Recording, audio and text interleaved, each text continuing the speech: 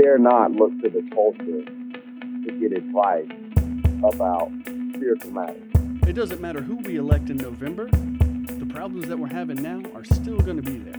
They may be better or they may be worse for a time, but they're not gone.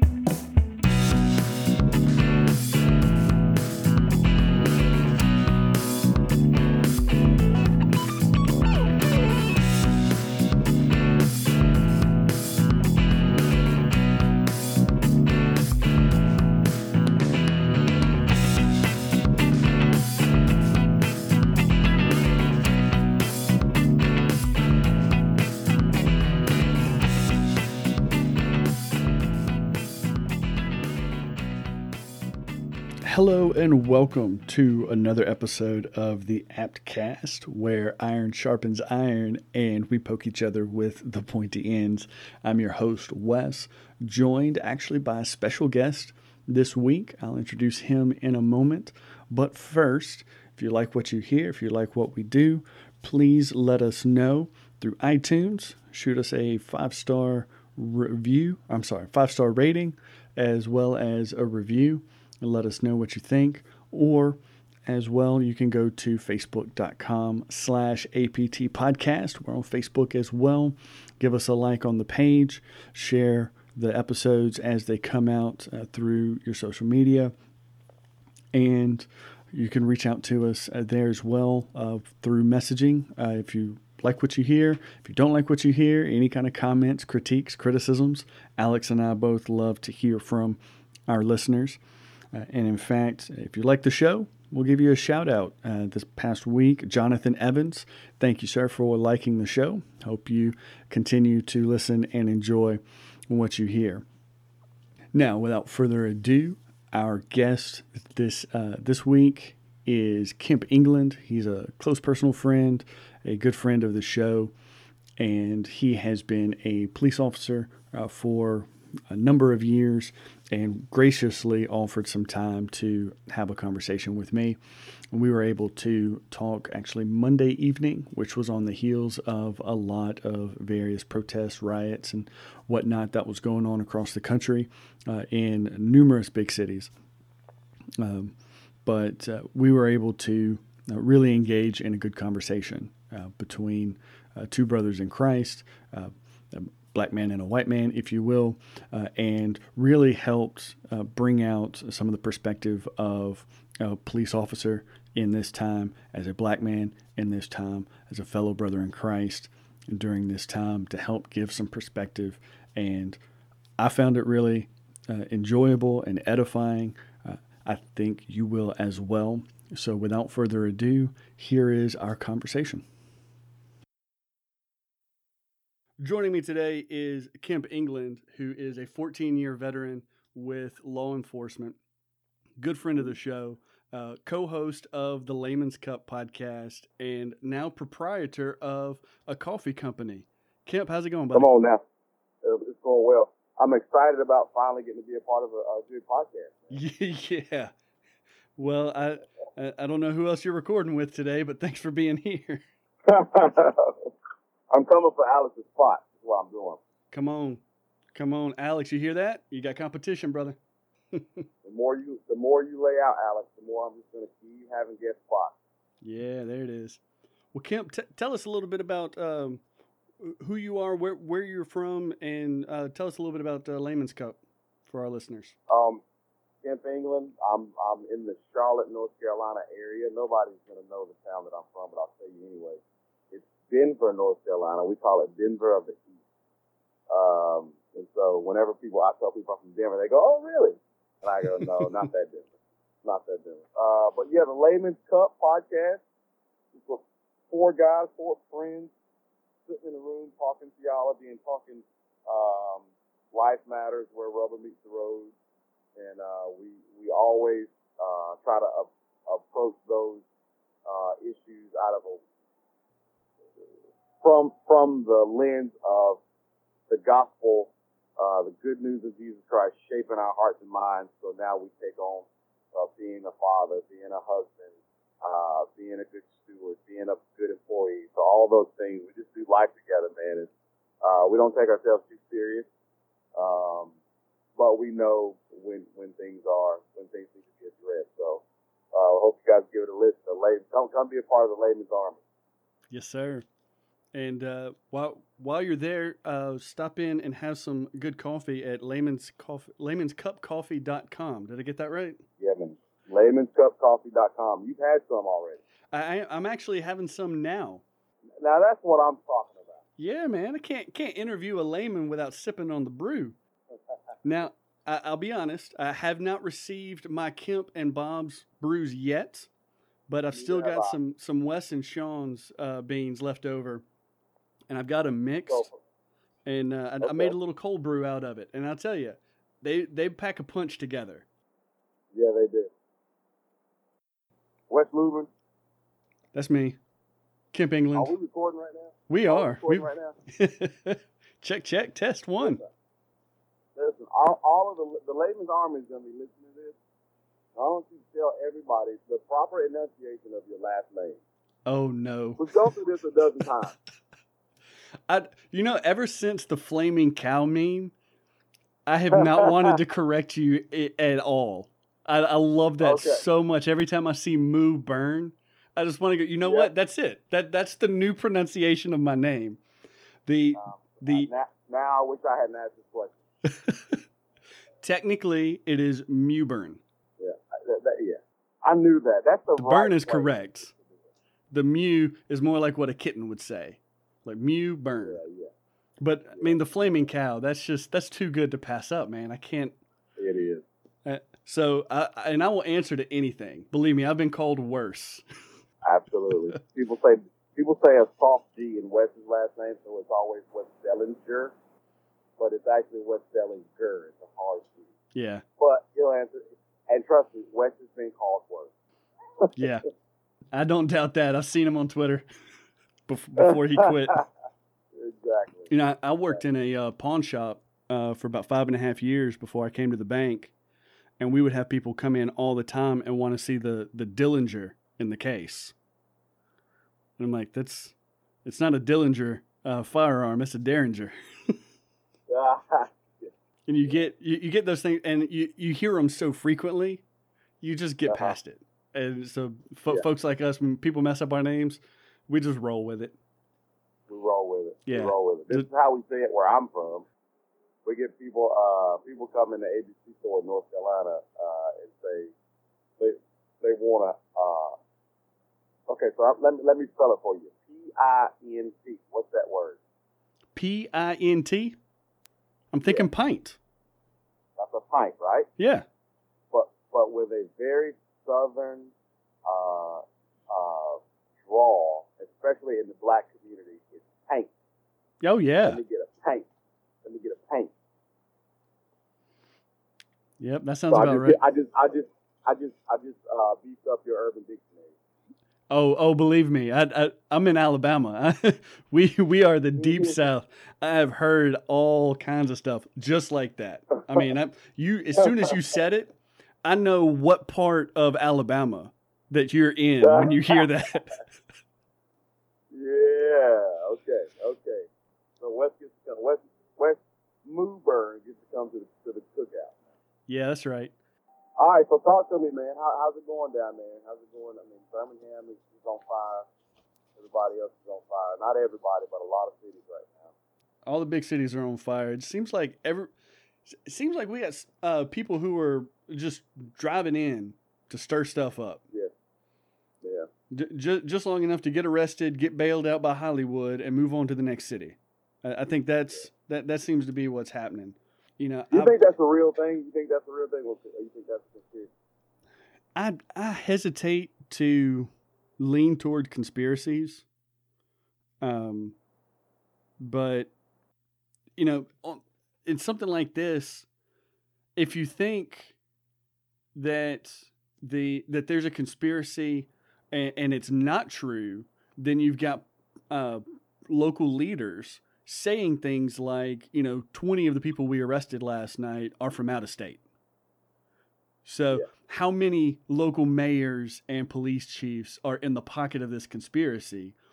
And if you don't believe that they're in the pocket, then you've got to believe the conspiracy that somewhere someone is funding people to go out of state to start up violent protests. So it's like a catch-22. No matter which way you go, there's a conspiracy either way. Yeah. And I hesitate to go that route. So I look at things at face value a lot of times, and this is actually one thing I wanted to talk to you about, because originally when I asked you to be on, one of the things that I wanted to discuss was how legitimate is it to draw conclusions based on the video that you see in the news or on sites like YouTube? Because we know Photoshop is a thing, pictures get manipulated. We know news outlets have their own particular biases and can cut video. And even if you have full video and accurate audio, you don't know what's going on around the camera lens itself. You don't know what's happening behind the person shooting the camera, off to the side. You don't know the ambiance.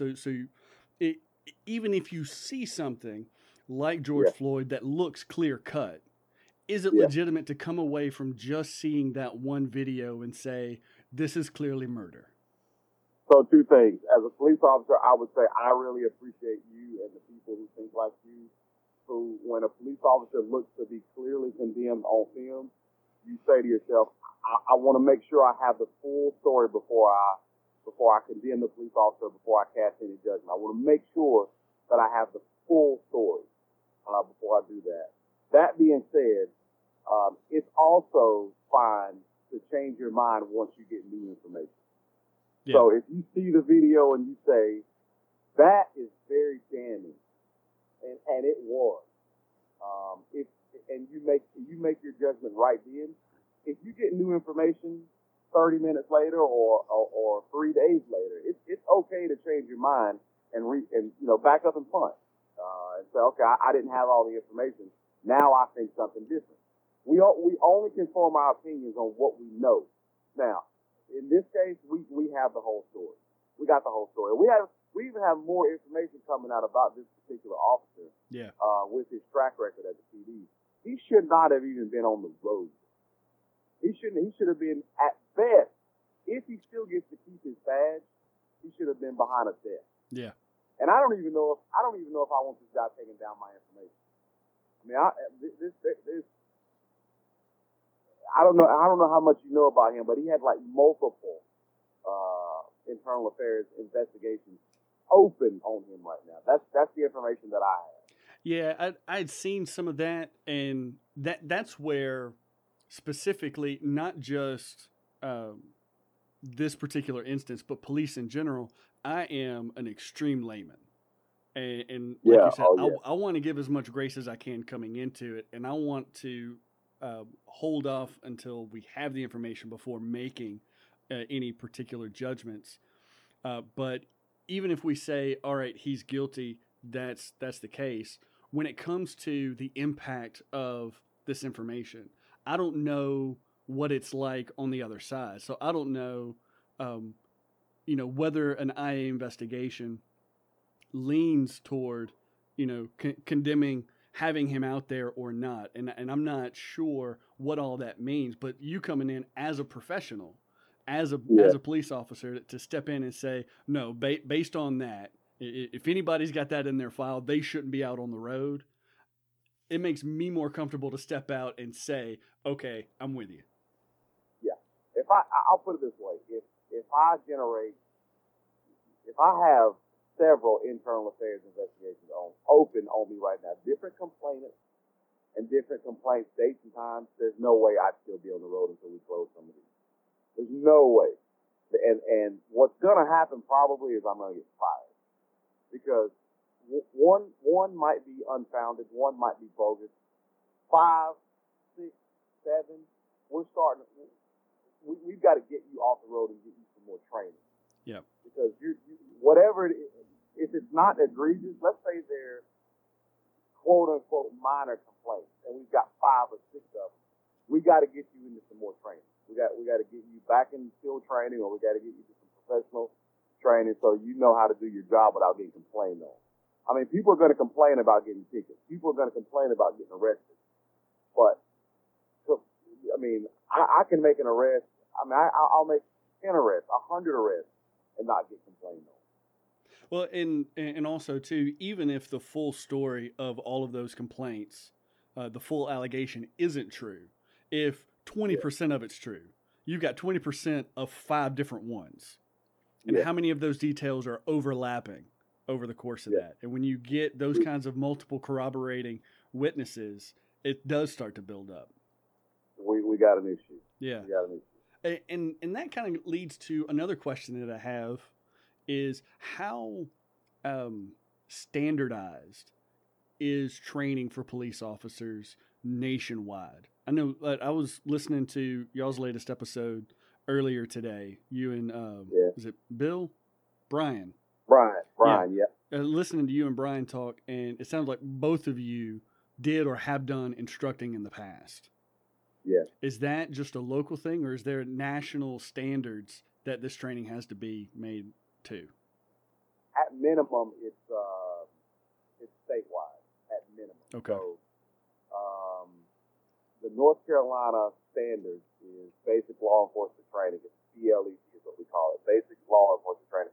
That's our police academy, and it's 600. I think 644 mandatory hours of the same information. Subject control and arrest technique. That's how you subdue somebody. That's how you get a person under arrest. That's how you put handcuffs on people. That's how you search people. Subject control, arrest technique. There is a state standard to how we do that stuff, and no academy is going to stray away from that. What they are going to do is maybe somebody could add a little something to it, but even if they add something to it, it's not going to be anything that is not approved by the state. Okay. It's got to be approved by the state. So, nobody's this, and I know what you're asking. No academy is teaching you to put your knee in someone's neck. Right. Well, no academy is teaching that. I read an article, and this speaks to my ignorance on the issue.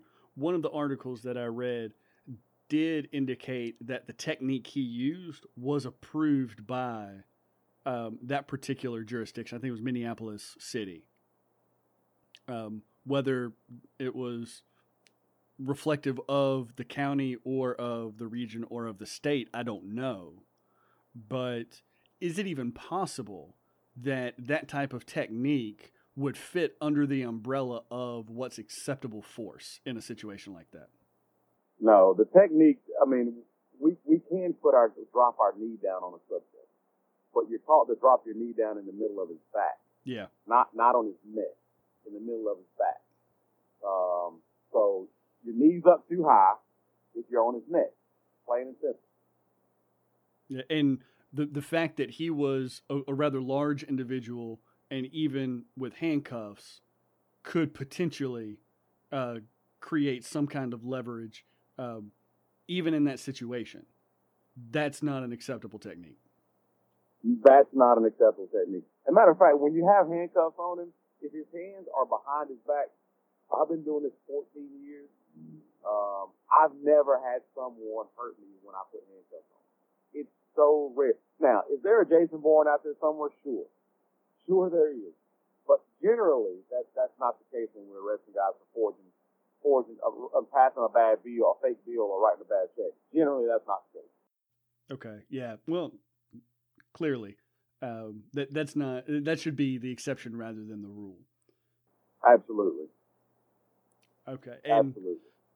And I don't know when this was done, but there was also a picture taken that showed 2 other officers lower on Mr. Floyd's back and legs.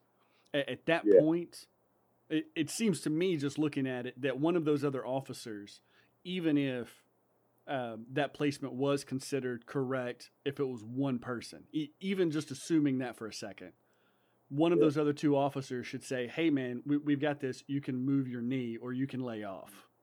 100%. You call yourself a layman, but the biggest part of my job is being able to exercise some common sense. Yeah.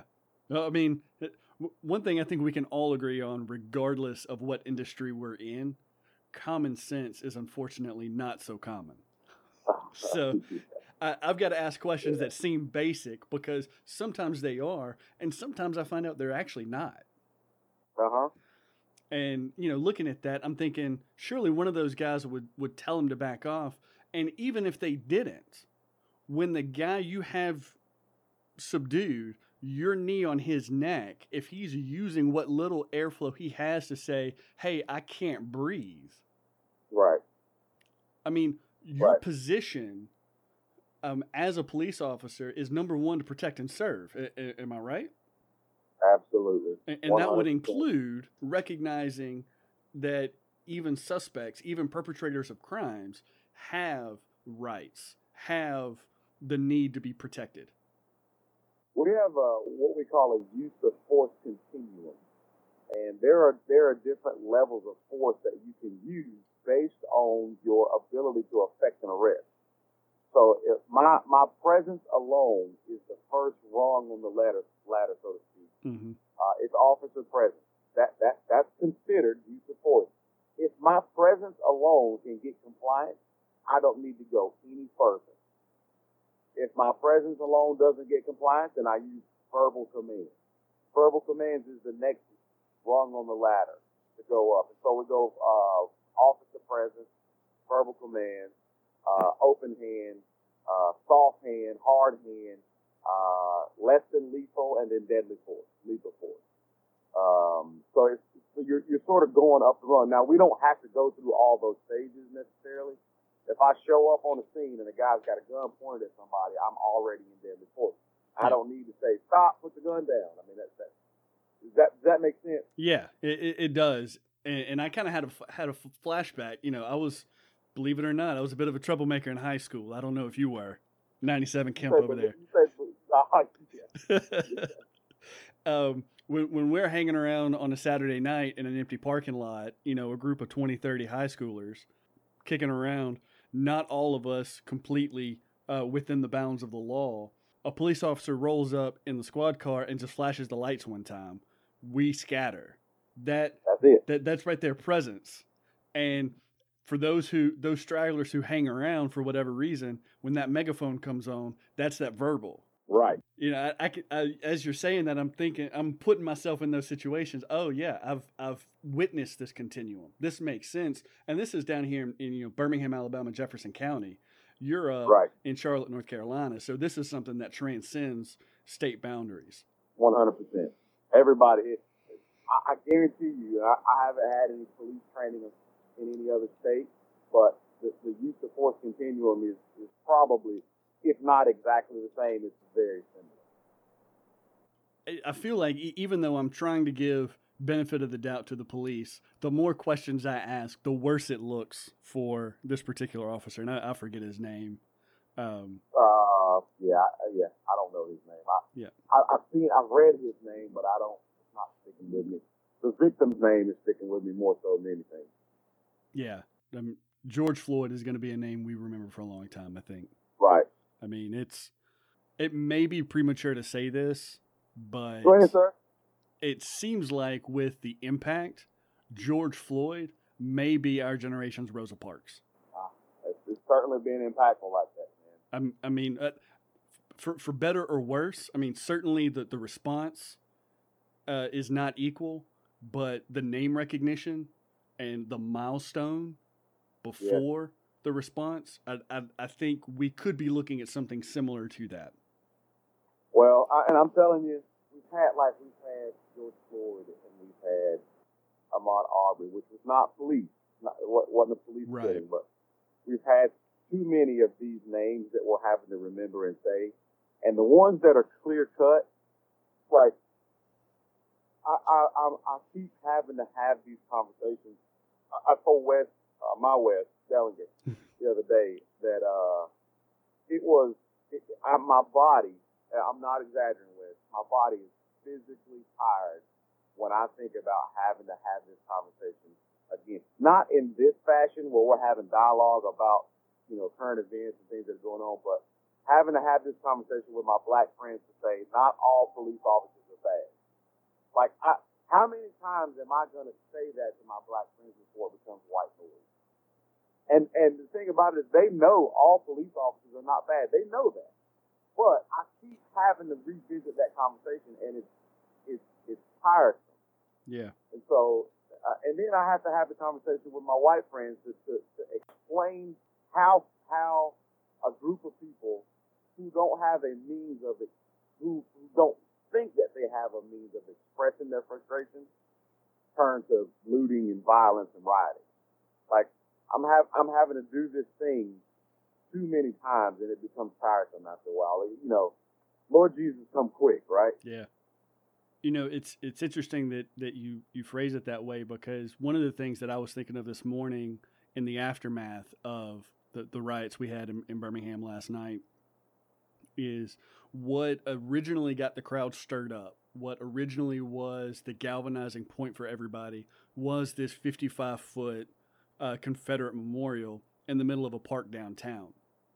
Yeah. And I really believe that had they been able to take that monument down, that the rest of the night, the entire crowd would have confined themselves to that park. Videos and pictures, sitting on the monument, standing on the monument, kicking the monument, you know, whatever. But basically having a big block party all night in downtown, nothing else would have happened.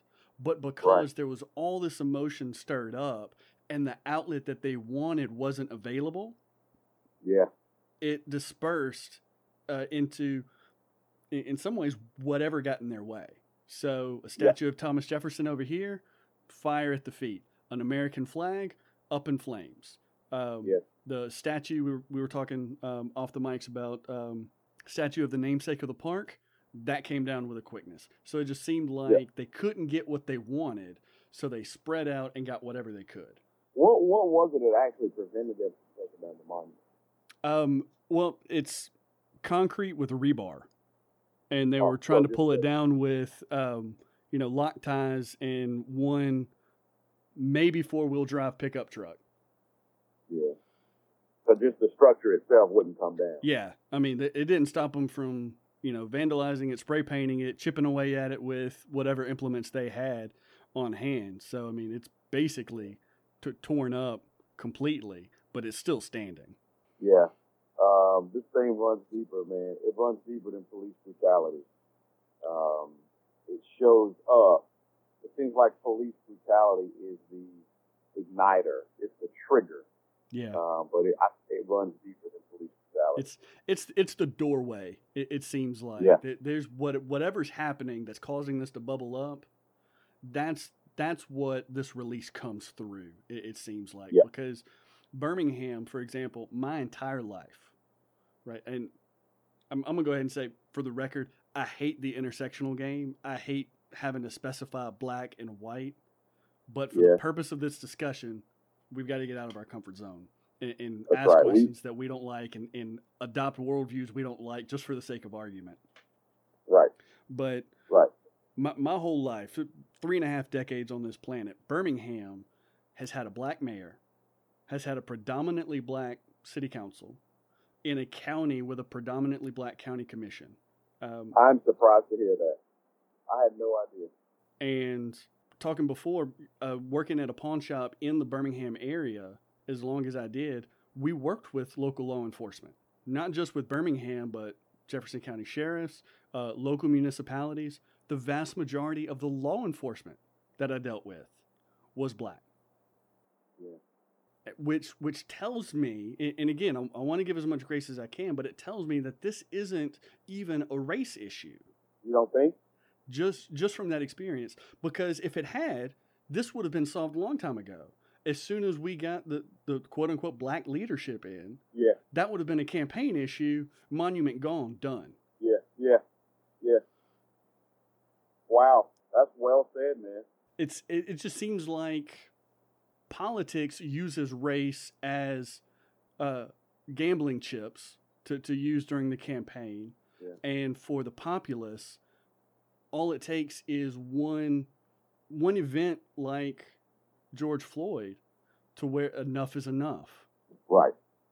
And we get those comparisons to, well, y'all didn't like Colin Kaepernick taking a knee, and so and now you're telling the protesters to chill out and protest nonviolently. You don't really want any change, and it's like, oh no, that's not it either. Like, Yeah. where's the middle ground? Where's the place we can come together on this?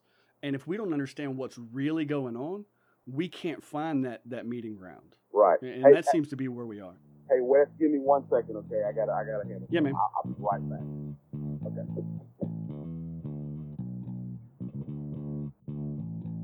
Yeah, this happens sometimes when you're talking with somebody as busy and important as Kemp is. So, in the meantime, while we're taking a break, thought it'd be a good opportunity to remind our listeners Layman's Cup podcast, where you can hear Kemp and the rest of the laymen chop it up over a cup of coffee each week. Also, if you like coffee, laymanscupcoffee.com. You can get a bean for each of the laymen. Check them out. It's really good. And without further ado, let's get back to the conversation. All right, so we're back to it, brother. Yeah, continuing where we left off. Yeah, and we left off with the policing. Police brutality seems to be the doorway for the rioting, or it's the trigger that everybody uses. And I think you were leaning into it, man. We know what the real issue is. You said race is not the problem, and is that what you said? Did I get you right? You said race. Yeah, it seems like it's not, because for 3.5 decades, all of the political leadership and the area of Birmingham is predominantly populated by my black brothers and sisters. Yeah. So if it was a purely race issue, yeah. I did not know that. I'm surprised to hear that. Yeah. Just to kind of catch you up on some Central Alabama history, after the Civil Rights era was concluding, you had what was called white flight, and I'm sure this happened in multiple metropolitan areas, but the specific Birmingham city limits, you had white families moving to suburbs. So we've got nearby towns that are predominantly white populated, but the Birmingham proper is far and away majority black population. So, and that's where the university is, right? The University of Alabama at Birmingham, yes, sir. Yeah, maybe. So I think we both know, and probably all of our listeners know, that race is not the problem. Race is one of the things that is a result of the problem. Yeah. Right? Race and racism. Yeah, just the categories of race like that. Yeah. Yeah. It's just the root problem, sin, shows up in racism and sexism and classism. And nobody's really, the world doesn't have the tools to deal with the fruit, because they can't cut down the root. If that makes sense. Yeah. Like the Holy Spirit indwells the church. We don't have a black church. There is a black America and a white America, but there is no white church, black church. Now I know that people are listening going, well, sure there is. Sure there's a white church, but by proximity, yes, there is. I mean, right. If in a white neighborhood, there's a white church. But according to God's word, there is no Jew or Greek anymore. There is no male or female. I'm saving for myself one people, a church. That's right. It's not. We're not divided up like that. So we have the information. We have the theology. We have the doctrine to deal with these things when they come up. Not to say that they won't arise in the church, but we have the tools and the doctrine and theology to deal with these things and cut them down. Amen. Yeah, and using that fruit and root analogy, I really like, because in the illustration, or one of the many illustrations that Jesus gives, is a good tree bearing bad fruit, and good tree bearing good fruit. And it seems like, as a culture, we recognize the bad fruit, but we're content to pull that fruit off. Like we're expecting good fruit to come with the next harvest, and we don't deal with that root issue. And every harvest, we're surprised. That's right.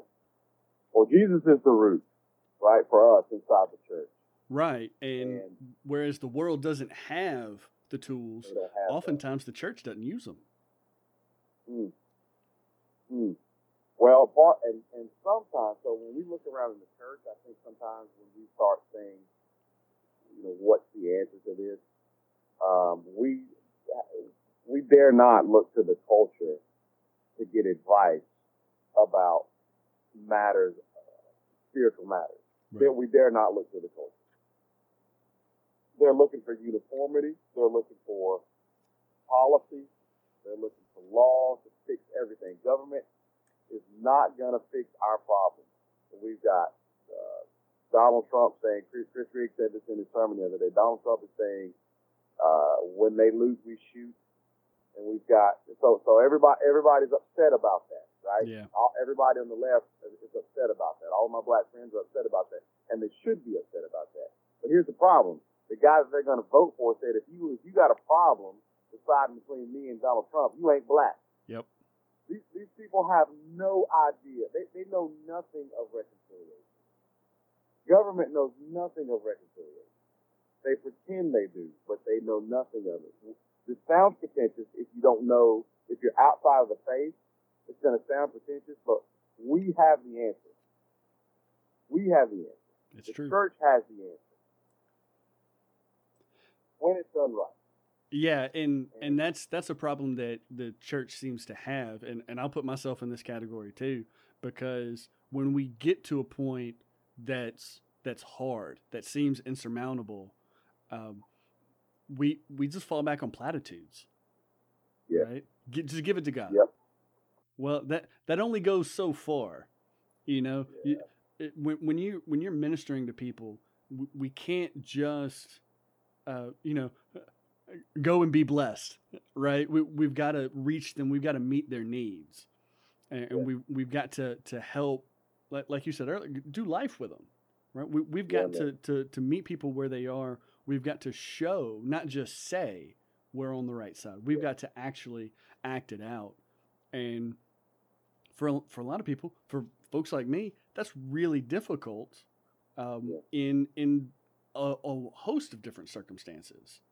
But 100%. you're right. We can't look at the culture of the world and think we're going to get our problem solved that way. We can't elect Donald Trump on the hope that he appoints justices that overturn Roe v. Wade. Like, that's just so many levels of dumb, right? Yeah. And similarly, it doesn't matter who we elect in November. The problems that we're having now are still going to be there. They may be better or they may be worse for a time. Yeah. But they're not gone. They're not gone. They're not gone. I want to go back and ask you a question about something about the monument. And I appreciate you and I appreciate all my brothers for leaning in and said, hey, help me think through some things. But I want to ask you something. Have you been born? Have you been in Birmingham or in Alabama your whole life? Yeah, born and raised. You're pretty big on the history. You're like a history buff, right? From time to time. Yeah, but when it comes to some of this stuff, Birmingham's got a lot more history than even I've been able to get into. But yeah. Yeah. So one of the things I ask people to think through, and I want to hear, and don't worry about hurting my feelings.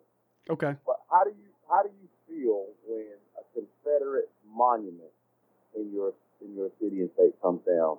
Or how do you feel when a Confederate monument is attacked, so to speak, in your city and town? As a white guy from Birmingham who likes history, how does that make you feel? That was a much more hypothetical question before this weekend, because it's something that we haven't had to deal with.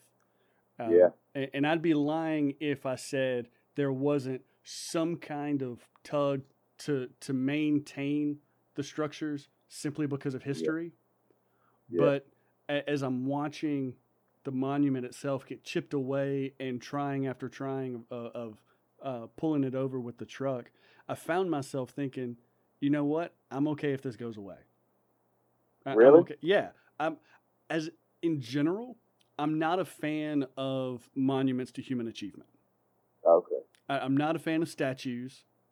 I'm not a fan of monuments in general out on display in museums, perfectly okay with. So if this particular Confederate monument gets taken down and put in a museum or moved somewhere, that's fine. At the same time, though, and I was having this conversation with my daughter this morning, I wouldn't mind it staying up without being repaired either, because it serves to show an example not only of a past of sins of quote unquote white people and the link to slavery in the Confederacy, but now it serves to show the present sins, or at least more modern sins, of quote unquote black people. And it helps to kind of bridge those two worlds together to say, look, it's not just a black or a white thing. We're all broken. Yeah, man. Yeah. And I mean, I'm not a fan of the profanity spray painted on it, but if they clean up, some of the profanity and leave the rest the way it is, leave the sides chipped away and defaced, and just leave it as is, I'd be okay with that too. Yeah. That tug that you felt when it came down, what do you think that was? Well, they never actually came down, but watching it as the attempts were made, I think I was more broken, honestly, for the people involved. Yeah. Because I found myself thinking, look, even if this does come down, it's no different than electing your particular candidate in November. It's not going to make these problems go away. Yeah. And I'm in a unique position in my industry. My workplace is probably 70, 80% black. Okay. So I work with a lot of people who are sensitive and maybe even supportive of the events last night. I've had numerous conversations in this regard. But there are a lot of people who aren't as willing to have difficult conversations as I am.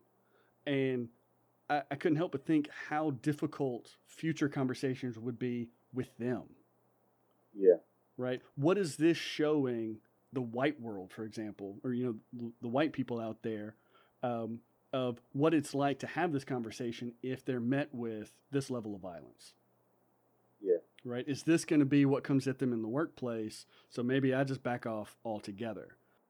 Oh, yeah. Yeah. It's I don't talk. The two things we don't talk is politics and religion. And now we're going to add race onto that. I don't talk politics, race, and religion. Yeah. Yeah, that kind of thing. I mean, I don't mind. I mean, I make my wife crazy anxious with some of the conversations and arguments that I get in on social media and with friends that we have, because I'm willing to stir the pot and push the buttons to get those conversations going. And sometimes I push them a little too far. I get it. But I'm willing to err on the side of voicing these concerns. I'm willing to take charges of being a racist because I know I'm not, and I can deal with it. But not everybody is built like me. There's a lot of people who would look at that situation and go, you know what? I'm just going to stay out of it. Yeah. And that doesn't help anybody either. Well, you just tell Jessica the next time she gets on you about that Facebook is a great place to have dialogue. Yeah. Yeah, we joke about that too. But, I make memes and poke fun at my own perspective on issues too. So, and that's another reason why I feel more empowered to step out, because I don't take myself so seriously. Absolutely. You can't, man. Listen, I have been a victim of the West Movement meme fact. I destroyed a whole network according to West Movement. Yeah, that's right. Hey, not according to me, man, just according to facts. Well, that's interesting, man, to hear you say. I'm curious to know, and I have to brace myself so this gives me practice. I have to brace myself for the answer that I might get from a white brother who says, I don't want to see Confederate monuments come down. I mean, Sean will tell you he doesn't want to see monuments come down. Yeah. And I heard that conversation on your show before. Yeah, I mean, history, but my rebuttal to that would be, and I am not the authority for all black people. I don't speak for all black people. I'm just a guy who happens to be black. I have that lens, right? Right. But I will say that most all the black people that I know and have relations when it comes to stars and bars and the word Confederate, it's a bit of a trigger, and people are always assuming the worst when it comes to Confederate monuments, Confederate flags, Confederate reenactment. Going up to the Civil War reenactment, we want nothing to do with that stuff. Mm-hmm. And by and large, African Americans are not very fond of all things Confederate. Yeah, don't get me wrong. You won't see me donning blue or gray in any reenactments ever. I got you. But I'm not opposed to being reminded of sins of the past, but I'm becoming more and more sympathetic to the view that some particular displays of our history are just too painful for people. Yeah. And if that's it, looking at it, what happened last night, I mean, if it's that big of an issue, personally, I would have thought it would have been dealt with before. But clearly, that seems to be a lightning rod for so much. And if it goes away, I know that the deeper issue isn't going to go away. That's fruit that we can pick off the tree all day long. Yep. But if that fruit being out of the way makes it easier to get to the root with anybody, man. I say it's worth it. I mean, no monument to anything is worth sacrificing the ability to bring somebody the gospel. Yeah. If I wanted to take my post-meal Patty's approach to things, I could say, we could use this to make the world say, why does this keep happening? And then the church just goes on offense. We'll tell you why this keeps happening, because you're putting your hope in things that are perishable. There is no hope in government. There is no hope in policy. There is no hope in law. We need law. We need policy, but it's not going to fix the root. I could say, hey man,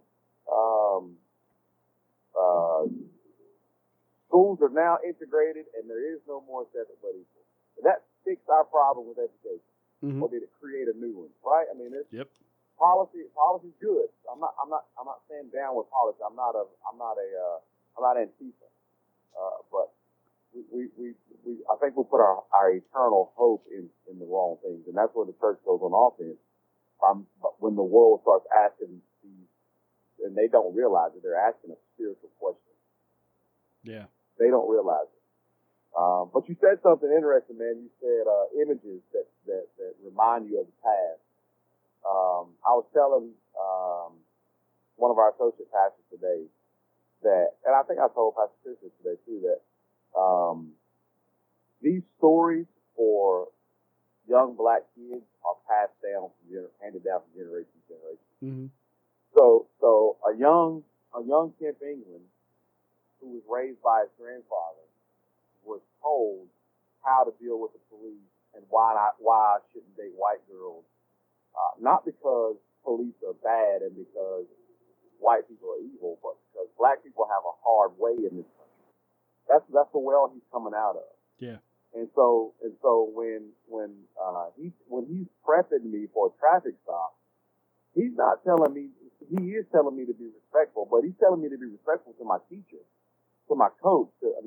That's a different type of respect that he wants me to show the police officer. And it's not because he was teaching me to have reverence for the law. It was because he wanted me to survive the traffic stop. And so when a white police officer approaches my vehicle, he has no idea generally that I've been handed these stories down. Yeah. And I have a different level of anxiety when he approaches my vehicle. And many, many black males in America have been handed these stories down from generation to generation. So then when we see a white police officer with his knee on a black man's neck, it triggers something. And it reminds, it's an image, like you said, it's an image that reminds us of a very dark history. And I told another friend of mine is, me and in particular, we'll say, we'll mask our hurt feelings with anger. Yeah. We'll lash out. And we'll and just in day-to-day relationships, if you say something that hurts my feelings, well, I can't really express my sadness. I have to say something. I have to cut back.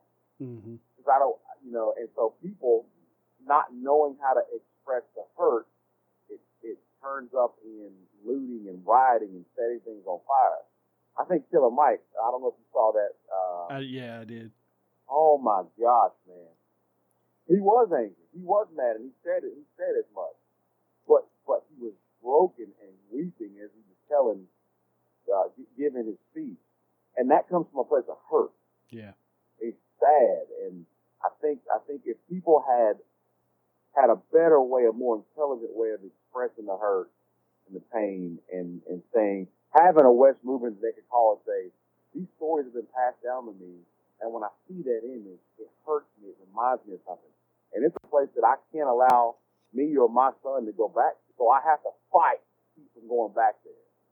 But a lot of people don't have this relationship that they can go to their white brother and say, listen, let's talk about this. People don't lean into this part of doing life together. They just lash out. Yeah. And Facebook and Twitter is a great place to lash out. Yeah, it is. Oh my gosh. Because you can rant, you can speak your piece, and then you can close it out, and it's like it never happened. You can put it out of your mind, unfollow, stop the notifications, and I'm done. Yeah. It's interesting that you mentioned these stories passed down, because I don't want to say it's white privilege, although it could be. I don't want to eliminate that possibility. But when you talk about not you, but when the comparison is made between the traditional or the stereotypical black household with poverty, right? There are a lot of parallels to my own upbringing. I was raised by a single mom. I was raised in a low-income home. I went to public city schools, where I was the minority race there. Wow. Right. So I went to school with these kids. I played football with these kids. I played soccer with these kids and basketball, down the street outside of school. I went to Cub Scouts with these kids. Like I knew these people growing up. These were my friends. I never had that kind of lens to say, okay, this is a white world, this is a black world. We lived for several years in a very poor apartment complex. I mean, that's just the way it was. So, I can hear, for example, stand-up comedians like Eddie Murphy or Dave Chappelle, and I can empathize with a lot of their stories, because they are similar to stories I have growing up. They're not exactly the same, because, it's going to change from person to person, but I don't have, a memory of, growing up with a silver spoon in my mouth. Right. And I can't come to the conversation though and say, well, I don't see color, because then it's my white privilege talking, and, that shuts down the conversation. So I've got to be more strategic, for lack of a better way to say it, when stepping into these spaces, because even now, professionally, even though most of my coworkers would be prime candidates, I'm also in a position of leadership. Well, when you have, that leadership dynamic, you have the power imbalance, and now we're playing the intersectionality game again. So there's so many eggshells we've got to walk on. It seems like there's so many obstacles to having the conversation, and then so much frustration because the conversation's not being had. I find myself sometimes in the position of even somebody like me, who's willing to rub people the wrong way, push buttons, stir the pot to have the conversation. Even I get to a point where I really don't know how to start this. Yeah. So a question I would come back to you and say, as somebody who has been raised in that situation of having these stories passed down from that perspective, what's, I guess, some advice that you can offer to people like me, and even people who are more shy of having these conversations, of ways that we can get the ball rolling? Well, for me, it would just be as simple as invite me to a cup of coffee. There you go. let's find somewhere where we can have a hot cup of coffee that takes a while to cool off, and we're gonna be there for a while, sitting here enjoying this cup of coffee, and we just talk. Let's have some conversation. If the person that you're thinking of has my makeup, so I don't speak to everybody, Right. but that's one way. I mean, let's just sit down. Let's go somewhere. Let's take an hour and a half of our day, one time a month, and let's just talk. I want to get to know you. I want to get to know some things about your background. I don't think people do that enough. And this generation, the conversation is an art, and it's probably a lost art the more we rely on our phones and text messages and screens, and rather than just. I mean, think about this for a second. Hey, I want to. Your daughter, she has a phone by now, right? Oh yeah, yeah. How hard is it for you and her to sit down and have a conversation without either one of you looking at your phone? It's next to impossible, and God love her, it's usually me. Yeah. Yeah. So, I mean, having a conversation, a genuine conversation where you're leaning in and you're really being intentional about empathizing and sympathizing. It's being a conversationalist now is a lost art. So we got to start with being able to sit down with people and unplug and be in this moment right now. And Wes, I don't think that would be as big of a problem if you were out with me or another guy. I don't think that would be a huge problem. You'd have to check your phone because you're away from your family. Yeah. But we can do it. We can do it if we just say, hey, honey, I'm gonna go grab a cup of coffee with, fill in the blank, and I'm probably gonna be offline, for an hour and a half. If you need something, call me. I'll check my phone, but for an hour and a half on this date, I'm gonna be offline for a little bit. And a lot of guys have a rule where if my wife calls, I gotta answer. I got no problem with that, and I don't think the person that you're with has a problem with that. What I'm saying is, we got to figure out a way to have a conversation, not a Facebook battle. And yeah, look, I'm all for Facebook. I'm all for Facebook. You make me laugh on Facebook. I know what you're doing when you get at people, but I also appreciate some of the stuff that you said about some of these recent events too. So I'm by no means am I telling you not to be on Facebook. Be active. Keep doing what you're doing.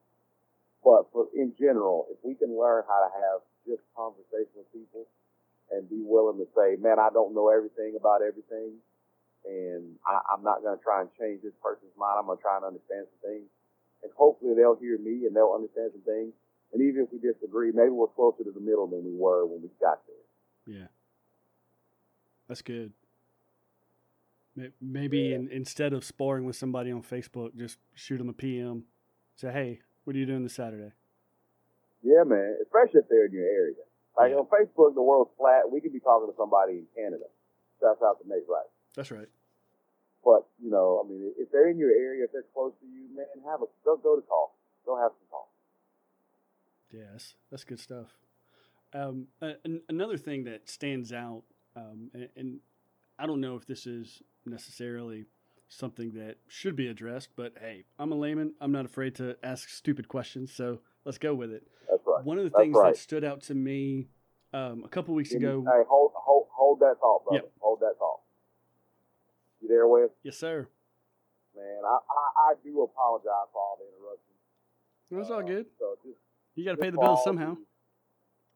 For all the APT casters out there, I'm working, and I really apologize. I keep getting calls.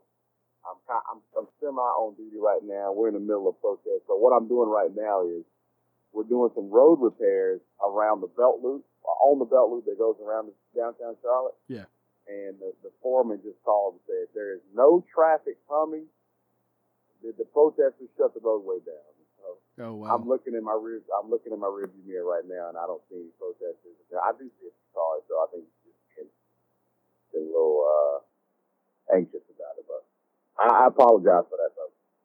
No, it's all good, man. Your question, your reaction. Yeah. So one of the things that really stood out, and I'm sure I've picked up on it before, but I guess the last couple of weeks, especially with you talking with your son and nephew a couple weeks ago, and Yeah, man. talking last week about having sons. You mentioned wrestling pastor, having sons, and having to have that conversation. Like it occurred to me that for us guys, having a daughter is seen as kind of karma and revenge for acting a fool when you were younger. But I found myself thinking, it's actually a blessing because my daughter's going to turn 16 this year. I don't have to have that conversation with her. Yeah, that conversation. Yeah. And so I guess coming from that perspective, especially at our age, maybe with peers that we have, people that we would have this conversation with, is there any additional sensitivity that maybe we should bring or any advice that you can give for those of us who don't have that particular dimension, how we can maybe use that to engage or something to be aware of to navigate while having those conversations? I think that's it, man. Just being aware of it, being aware that that's a real thing. It's likely that most black teenagers, by the time they're teenagers, 16, 17, if their dad or their mom has had that conversation with them, it's likely. Not everybody, but it's likely that they've heard that from an uncle or aunt or grandmother. Somebody has told them, listen, you don't have the same margin of error as your white friends. And the way they view life and law enforcement is through that lens. It's sad, man. That deeply saddens me because in one breath we're telling kindergartners and first graders and third graders that the policemen are the good guys. The policemen are the good guys. These are the heroes. And then you have to say, but some of them might be racist. Yeah. And that hurts me to my core. And I think it's not so much saying that about police officers. It's robbing that kid of his innocence. Yeah. Like and he sees, maybe a different dimension of that is maybe at school you come and you talk about police being the good guys, then they go home and they're told by family a completely different story. That's happened to me before. That has happened to me. I've gone and spoke to a group of kids at school, and a parent called the school and said, why was there a police officer in my son's class spreading propaganda? Oh, wow. Yeah. So being aware, I think, that's a real thing, just knowing that conversation happens, goes a long way. We start there. We have knowledge now. Yeah. And we know that that's the thing. And I don't know why that's not, I didn't know that wasn't such a well-known thing. Like my buddy Brian on the podcast today, he's like, 22 years, I've never approached a vehicle knowing that information. Ever. Yeah. And he's never known that he's been how a black kid or a black man or anybody sees him when he approaches. Because I'm telling you, this guy is infectious personality, lights up the room. He's the kind of cop, Wes, that you want to answer your call. Mm-hmm. That's the cop you want to show up. And he never knew he never knew he was dealing with that. I don't know how much it would help or how far it would go, but I think having that information would maybe shape how he approaches the vehicle. Whether it's more safety or yeah. It can't hurt. Yeah, and it occurs to me, on the outside looking in, that even if there's a fundamental disagreement on whether or not there's systemic racism or that police are actually racist or that kind of thing, in that particular aspect, it doesn't matter the reality. Just the perception is there, and giving that space to feel that way and giving validation to say, look, I get it. Because even though I have a daughter who's going to be 16, she's got friends who are already 16. And we've already laid down the law and said, look, until they have a year clean driving, you're not riding with them. Right? And it's not because I don't trust them. It's not because I find anything nefarious with them. And not that they're going to go be stupid behind the wheel and have a wreck. But there's a chance. And even if there's a chance that something like that could happen to my daughter, I'm going to do what I can to protect her. Why would I then tell somebody else, there's next to no chance this is going to happen, so you should not feel this way? That's right, man. That's right. That's right. And the officer, Derek Shelton, I'm looking at it right now. Oh, yeah. That name sounds familiar. But what if he was considering that his knee on this guy's neck was triggering something to the people watching him? What if he had this information that this guy already thinks I'm brutal, I'm gonna be brutal to him? He already thinks that. What if he had that information? And I'm not saying it wouldn't have changed him, because it sounds like he's a pretty bad dude. But I mean, if we had 10 of these incidents that didn't happen because you had a little bit of information, if we had 30 of these incidents that didn't happen because you had a little more information, but we don't talk about those things. We don't see color. We don't talk about those things. Yeah. We don't see color. We don't profile. Yes, we do. Listen, yes, we do. Oh, yeah. Yes, we do. We size people up all the time. Yes, we do. Let's stop saying we don't do those things. You are already who you were before you became a cop. Yep. So let's stop saying we don't see color. We don't size people up. We don't profile. You're lying. You're lying. Don't lie to me. Don't lie to yourself. Yep. Yeah. One of the things we used to refer to, at the pawn shop, because we were one of the few who stayed open late. So 10, 11 o'clock at night on a Friday, Saturday night, we're open. Only business that's open with us is the package store across the street. And, we're constantly making sure that everybody we're working with is alert and safe. And we'll say, look, if you've got 4 gray-haired ladies by the jewelry counter and 4 teenagers, regardless of race, off in the corner away from the security cameras, which one are you going to focus on more? The 4 teenagers. Right. Has nothing to do with race. They could be white, black, Mexican, Chinese, doesn't matter. The old ladies, same thing, doesn't matter. Just the age discrepancy, you're already going to draw some prejudices, some discrimination, if you will, that is not unjust. It's wise in that situation to size it up and to at least be aware. Don't be stupid. 100%. Profiling somebody, putting them inside of a profile that is familiar with you, doesn't mean you, for me professionally, because I've looked at somebody and thought something, doesn't give me the right to apprehend them, doesn't give me the right to seize them. Right. Like I have to have legal, reasonable, and the criteria for a traffic stop or the criteria for seizing anybody is reasonable suspicion in North Carolina.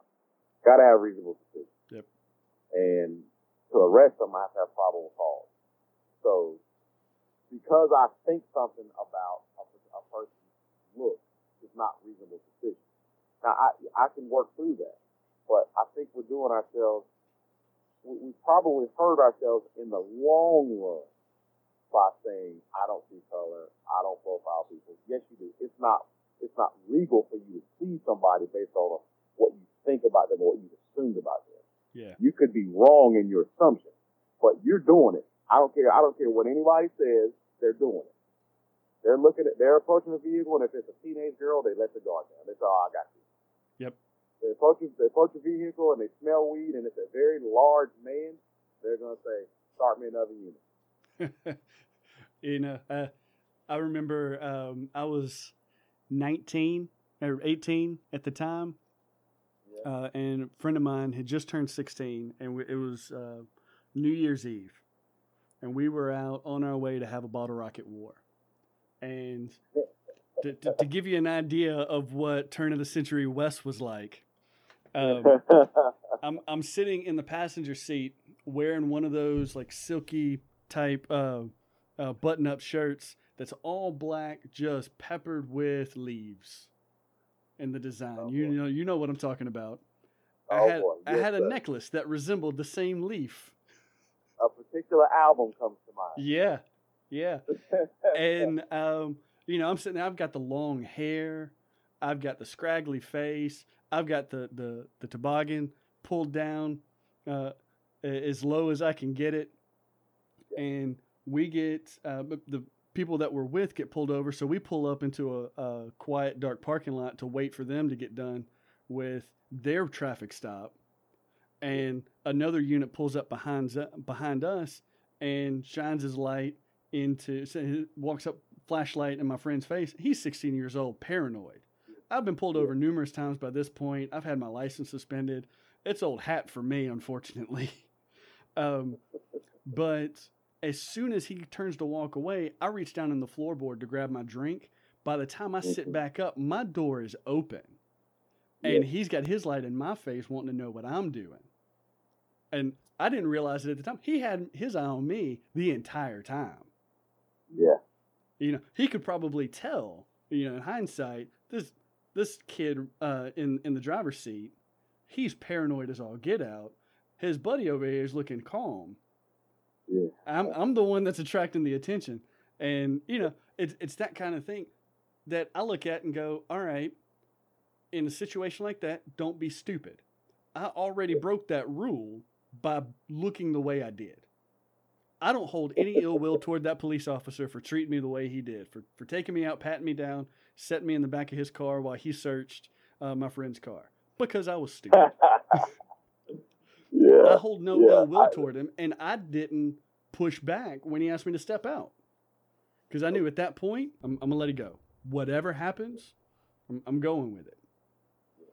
And you know, we got we had quite the New Year's Eve that evening. Stayed out of jail, thankfully. But you know, it's that kind of thing where I look back and I realize if I had had better awareness, I would have acted differently.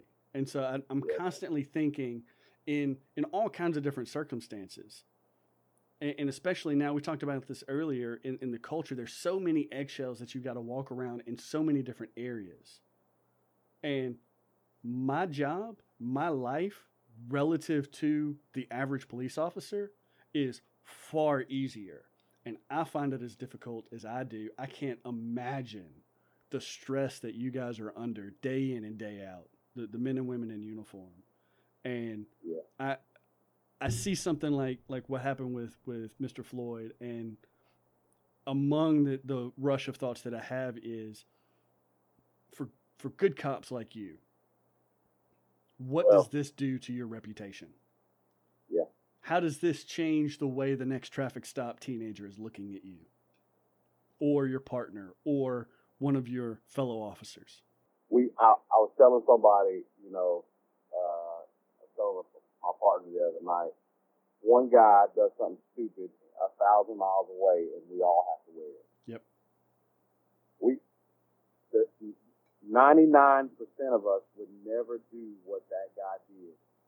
100% of us are all gonna wear it. Yep. It's just the way it is. There's no getting around it. It's what we signed up for. That people just can't. Like people will see me, my uniform's a little bit different, and so they go, "Are you the real police? Are you security guard?" I mean, they don't really care what agency. They just want to know, is it the police? Are you a cop? Yeah. And so they don't care what agency. It's just, that's police. Oh, that's police. And so the guy in Minneapolis, his uniform is completely different from mine. Looks nothing like mine. He's police, and I'm police, and we're the same. My friends, you know, I still had, when I became a cop, I started getting people trying to figure out, you know, are you going to change? Are you Officer England now? Are you still Kim? Yeah. And every cop has to go through that. Listen, I'm not complaining. It's a weird space, but it's one that I enjoy. It's a calling on my life. I don't. If I hit the lottery and I could come to work and just work 40 hours and nobody knew I had a bunch of money, I'd still do the job. I'd still do it. Wow.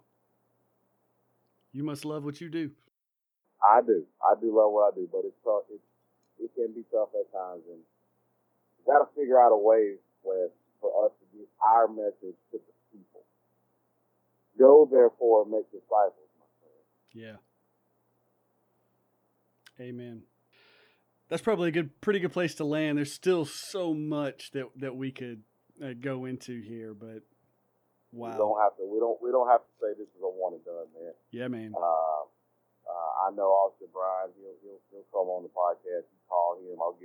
I could set that up. We could both come on there. And I've got more of these conversations to have with some other officers. I don't feel like this is going to be gone next week, but I think it'll cool off. Yeah, I think it will cool off. Last question. I would say one of the things that you hear a lot in these protests is justice. Do you think it will help in the more short term this week and the next week, the fact that this Officer Chauvin has been fired, has been arrested? Do you think that's going to help these protests chill out, or do you think that it's going to be, let's find another one? Does that make sense? Yeah, it won't hurt. It won't hurt the situation that he got arrested. Some people don't understand the charge. So people say he got third-degree murder. And so because people don't understand degrees of murder and what the elements of the crime, they just say he got a slap on the wrist. Well, I don't really know if he got a slap on the wrist. Minnesota, third-degree murder may be a little heavier. I think what that's really close to, though, is our manslaughter. Yeah. In North Carolina. So in North Carolina, we have first-degree murder, second-degree murder, and then we don't have any third degrees. After that, it drops down to manslaughter. And so manslaughter, you got voluntary manslaughter, involuntary manslaughter. You know, we have all of these different manslaughter. So I think what he got was manslaughter. I think, honestly, as much of a horrible cop he was, and as much as as ugly as that thing was, I'm not sure he was trying to kill the guy. I think he was negligent in his duties, and he killed a guy. I don't think that I could say he put his knee on the guy's neck, trying to kill him. Yeah. In broad daylight on camera. I don't think I could win that in court. I think he was negligent and reckless in his duties and excessive in his duties. Let's say that. He was negligent, reckless, and excessive in his duties, and as a result of that, someone died. And so that is manslaughter, in my opinion. Yeah. And I don't think there's any way he can get out of that. Yeah. But justice. What would be justice in this case?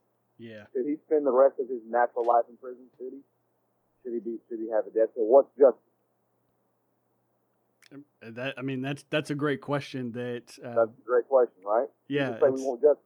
Tell us what justice is. Yeah. But and that's a question that, unfortunately, I think you can ask much more effectively than I can in certain circumstances. But that just opens the door to a whole lot. So let's put this one to rest. Let's see how this goes for the next couple of weeks, and maybe if we're not. I apologize. I apologize for all the interruptions, man. I'm working and people are calling. I've got to run up the road and check on stuff. So I really apologize for all the interruptions. I know it's going to make your editing fun tonight. Oh yeah, it's going to be great. I'll just leave them in. I'll just dead air for 45 seconds. That'd be great. Yeah, man. Yeah. Oh, man. Well, listen, thank you for having me on, man. Thank you for thinking enough of me to have me on your podcast. It's really good to finally be a part of a good podcast. And I look forward to maybe coming back and filling out the seat next time, too. Well, hopefully, by the time you come on next time, we'll have Alex on the show and he can kind of tag team the interview with me. I think that'd be fun, too. There you go. There you go. Nice save there, buddy. Yeah. That's it. I got your back, Alex. Yeah. Maybe you guys can talk justice next week. Yeah. And really none of us want justice. None of us want the justice that we deserve. Maybe we can go back to a less controversial issue like the rest of Tulip. Yeah. If you know, you know. That's right. That's right. Kemp, and thanks again for coming on. Everybody, it's Layman's Cup podcast. Go check those guys out. Great guys. Go to laymanscupcoffee.com. You get you some great coffee. You can get the whole bean, get the ground. Go the whole bean, grind it yourself. So much better that way. Cold brew, drip, however you make it, it's going to be good. It's going to be better than what you got right now. I can tell you that. Amen. But yeah, man, this has been great, been informative. I hope everybody else enjoyed this conversation half as much as I did. Love you, brother. I'll talk to you soon.